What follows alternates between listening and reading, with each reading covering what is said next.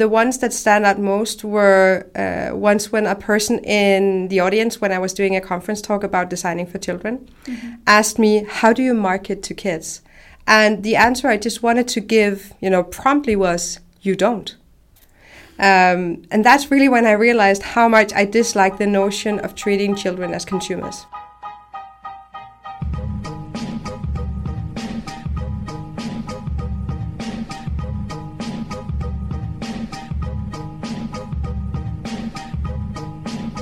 I've been super excited and looking forward to making this episode because today's guest is a professional user experience researcher and designer at her own company, Felbe UX Consult. She's a senior lecturer at the Business Academy Southwest here in Denmark. She's a speaker at several international events and writer of her latest book, Whitehead UX, a copy of which I'm lucky to have in my hands right now. And I cannot wait to start reading it. Not only does she fulfill all of the above-mentioned roles, but I'm lucky enough to have her as my guiding mentor and friend in my journey into the jungle of UX design. She's awesome, and today we will talk about design ethics and how to design interfaces for children. Trine, welcome to Digital Nordic Creatives. Thank you very much for having me. So, Trine, I already introduced your many jobs and roles, so it's easy to hear that you're very passionate about your work. I'm interested to hear, how did your interest about UX start, and where did you get interested about design ethics, and how did this develop throughout your education and career? Well, for as long as I can remember, I've been passionate about the people who use products, who use the products that we make. And I think I've actually worked with UX before the term even existed. Back in the day, in 2001, when I studied design and multimedia, usability was my favorite topic above all. But UX did not exist as a term. And as far as design ethics is concerned, I find it to be a natural extension of having a human-centered mindset. And also being a person who genuinely want to use their time and skills to do good, to lift others up. So I really enjoy the notion of empowering others through design. And so I guess the passion for creating ethical experiences has always been there. But it grew and developed quite a lot when I started researching and working with within the field of designing for children. Did you have any key moments in your professional life that were sort of wake-up calls that made you think, oh, this is what I'm interested in? Yes, I've had quite a few. If I were to highlight, maybe three, I think the ones that stand out most were once when a person in the audience, when I was doing a conference talk about designing for children, asked me, how do you market to kids? And the answer I just wanted to give, promptly was, you don't. And that's really when I realized how much I dislike the notion of treating children as consumers. The second moment was when one of my students said in his graduation speech that my classes had sparked his passion for experience design, and that he now sort of had a career direction that he loved. And that reminded me of the power of teaching others and how important that is. And I think the third moment that really was a wake-up call and a personal achievement was the time when I advocated for collecting less data in a company where I did UX in. And the founder actually listened and agreed. And that highlighted to me the importance of communicating, and also that good exists even on management level. Three very important moments. It makes sense, and because I know you a little bit as a person, it completely makes sense now. The development of your education and career. Can I ask you? You started studying multimedia, and then you worked for a while, and then you told me that then you took a master's Yes. degree. I didn't go the straight route from high school to university and then into the job market. I actually went back and forth a lot of times. And my master's degree, I did my master's degree while working. And that really gave me a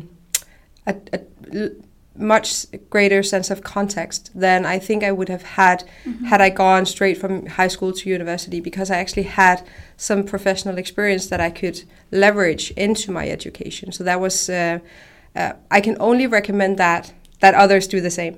It's much more meaningful to study that way, to go back and forth between practice and school instead of going sort of the straight route.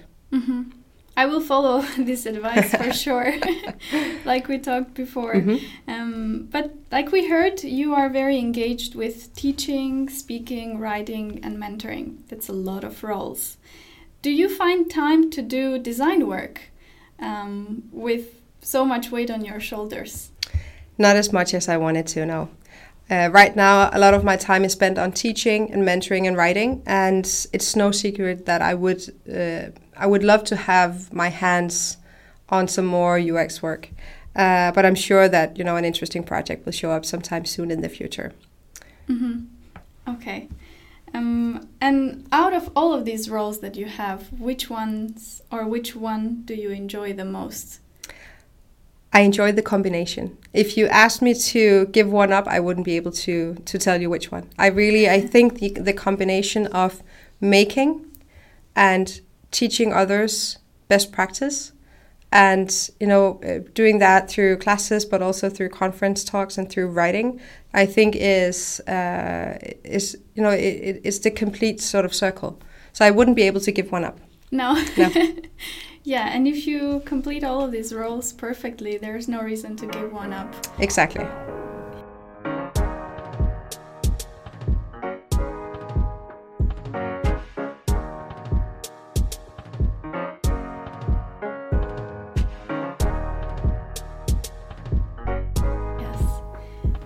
Let's talk a little bit more about one of your most important roles, which has been and still is designing web interfaces for kids.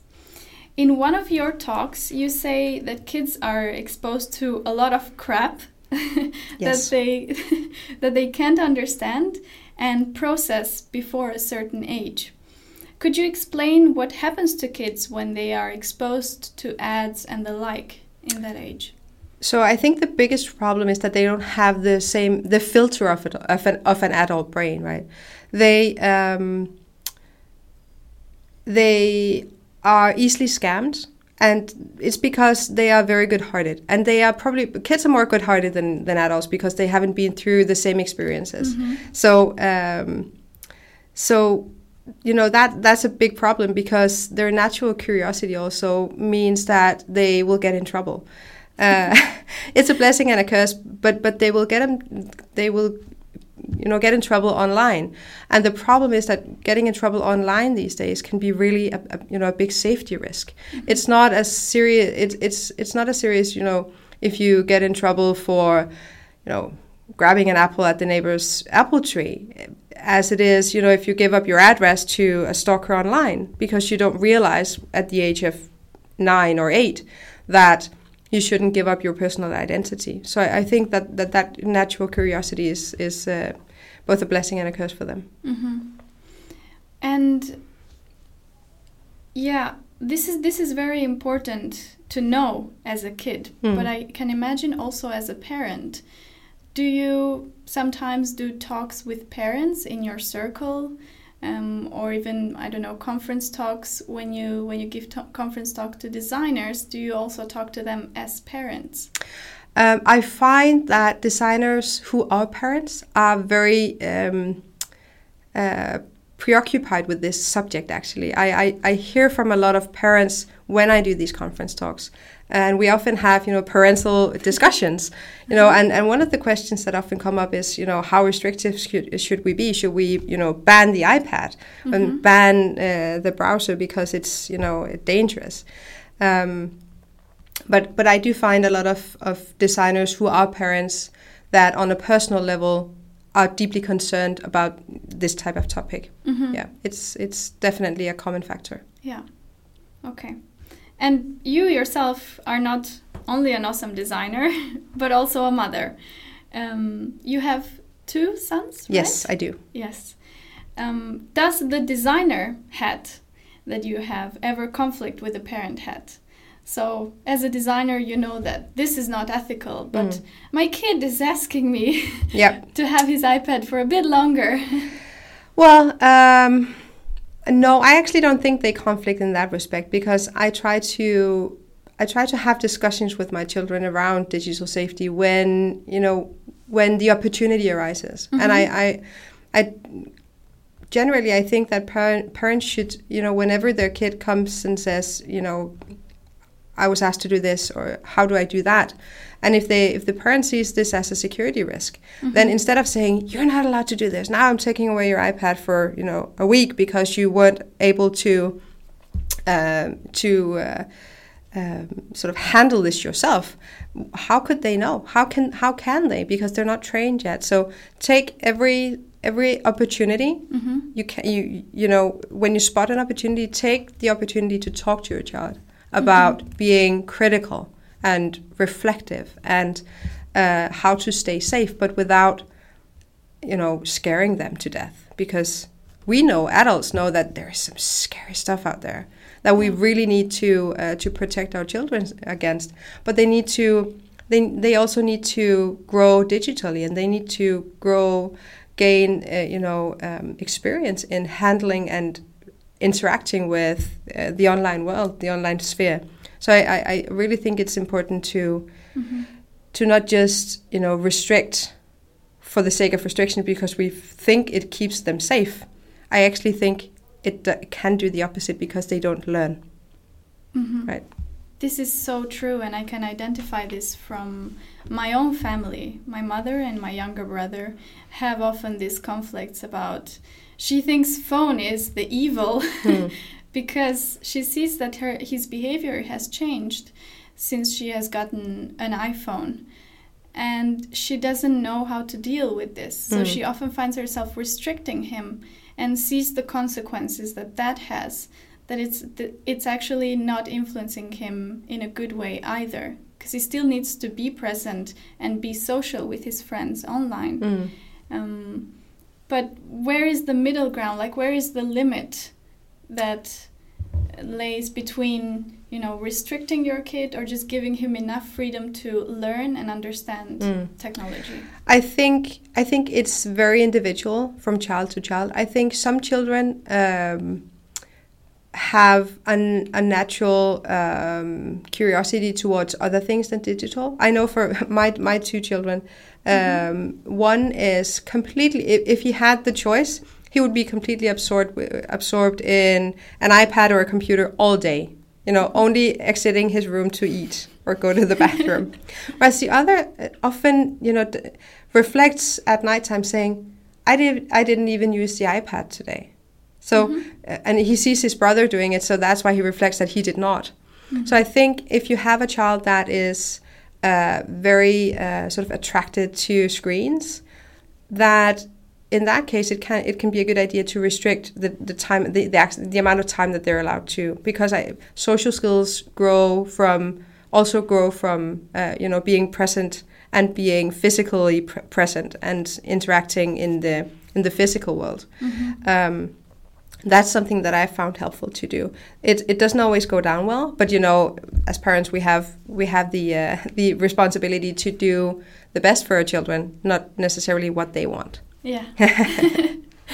That's of course true. I don't have kids of my own, but having a younger brother is almost like being a mom.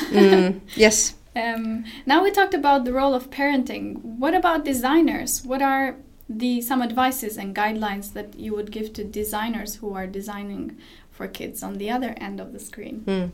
So I would say, of course, there were tons of sort of specific guidelines towards designing the UI, but I think that's actually less interesting than saying that.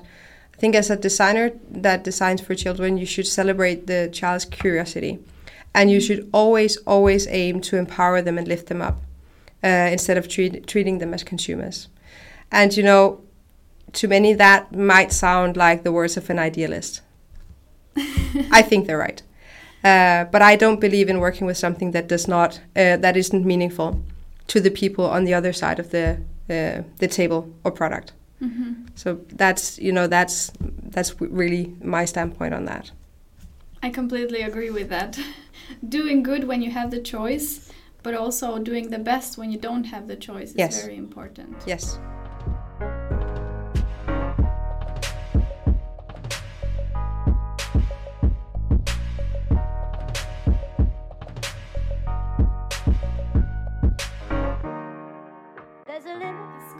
Naturally leads to one of your other passions, which is design ethics. Mm-hmm. Design ethics is a topic of a great interest to me, and from our previous discussions and conversations, it is to you too. But to many of our listeners, might sound a bit complicated or confusing. So let's start from the start. What is design ethics, and where do we see manifestations of it? So I think, well, I don't think, but I know that design ethics and ethical design are two things that are discussed sort of separately. Mm-hmm. So design ethics is the set of rules a designer works by, and ethical design is the manifestation of designers and businesses with ethics. Okay. So I think it's important to maybe distinguish the two. Mm-hmm. Most often the evil, dark examples are brought up because people call them out, and of course it makes sense. We call them out when we see them, we get upset. Yeah. But personally, I would love to see our industry start celebrating the good examples instead. Mm-hmm. It's not like we shouldn't call out the bad examples, because we should, because they need to be called out and exposed. But I would love to see more best practice and more good examples being brought up, mm-hmm. like companies who do good and who don't use traditional marketing but use their budgets to donate to NGOs instead, and there are so many good companies out there, mm-hmm. and we forget to I think we forget to celebrate them. Mm-hmm. Can you mention some of these companies? The good ones? Mm-hmm. So there is a hotel that I now forgot the name of. I actually mentioned a lot of them in the article that I have on mm-hmm. Smashing Magazine about design ethics, ethical design. But there is a hotel company or not chain, but a hotel website mm-hmm. in Copenhagen, based in Copenhagen, that actually supports NGOs instead of using traditional marketing, which is an interesting business model. And again, I think it's especially interesting because it's the business model that they changed. Mm-hmm. Instead of just running a website where you can rent hotel rooms, they changed the business model of that, the way that we usually do that, or that mm-hmm. Hotels.com does it, or whatever. Yeah. And they turn it upside down, and I think that's interesting. I think on the other hand, some of the really bad examples is, like, for instance, Skype, who doesn't let you delete your account unless you also delete your entire Microsoft account, which is problematic if you run anything in the cloud from Microsoft, for instance, yeah. Right? So yeah, there are lots of good examples and lots of bad examples as mm-hmm. well. Yeah, I would mention one bad example of, I wouldn't call it bad ethics, or maybe I would, but it's definitely a company that uses dark patterns. It's Amazon. Mm. I have tried to go into Amazon and try to delete my account, and you would go to my account, and then you expect to find it there. Mm. But no, you go through a very different journey. You have to go to the bottom of the page, the footer, and then find some place in there, and it's hidden behind, I think you have to go through 25 clicks before you can be able to delete your account, and you have to chat with someone from Amazon to ask them to delete your account for you. Yeah, I think that makes our life more miserable, and it's far from good user experience design or ethics.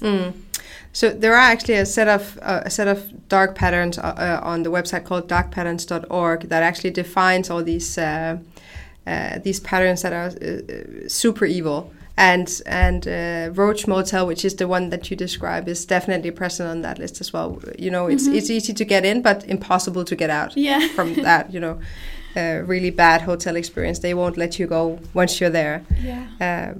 So that's definitely a dark pattern example. Yeah. And from these dark patterns or evil patterns, what scares you the most?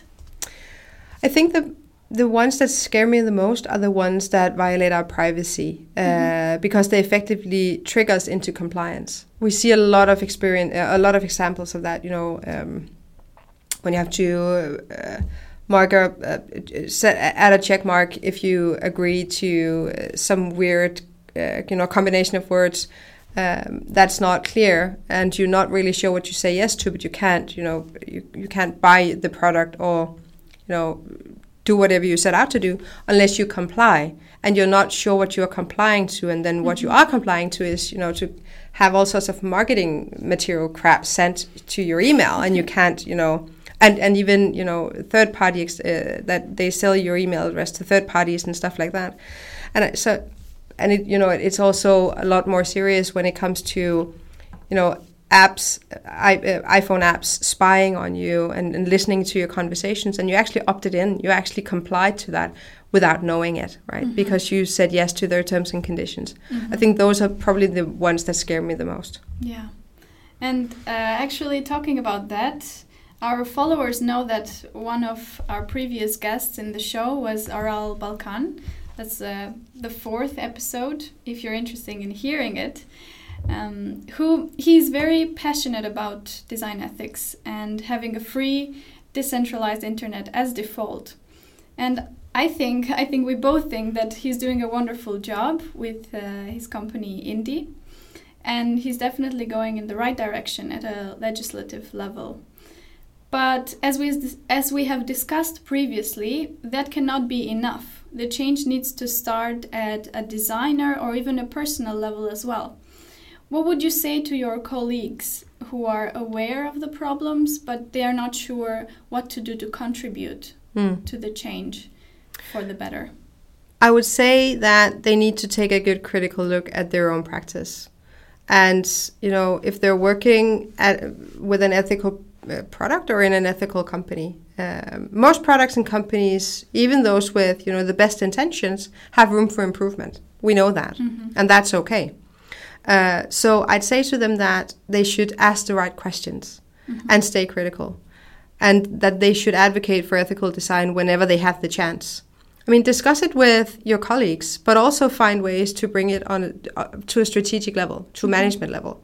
And I always think that a good rule of thumb is to ask yourself, would I want my loved ones to use this product or feature that I'm building? If the answer is no, you should do something about it, right? I hope that more and more designers become aware, because it is our challenge and our mission to choose to do good. Exactly. Choose to do good. Yeah.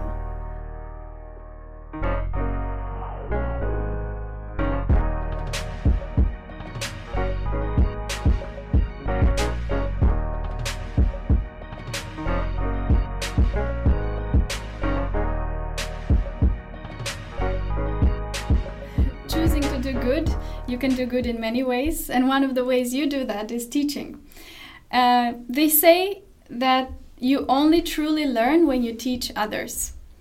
As a senior lecturer, you have, in my opinion, a noble mission to transmit your knowledge and what you know to be truth to the generations ahead.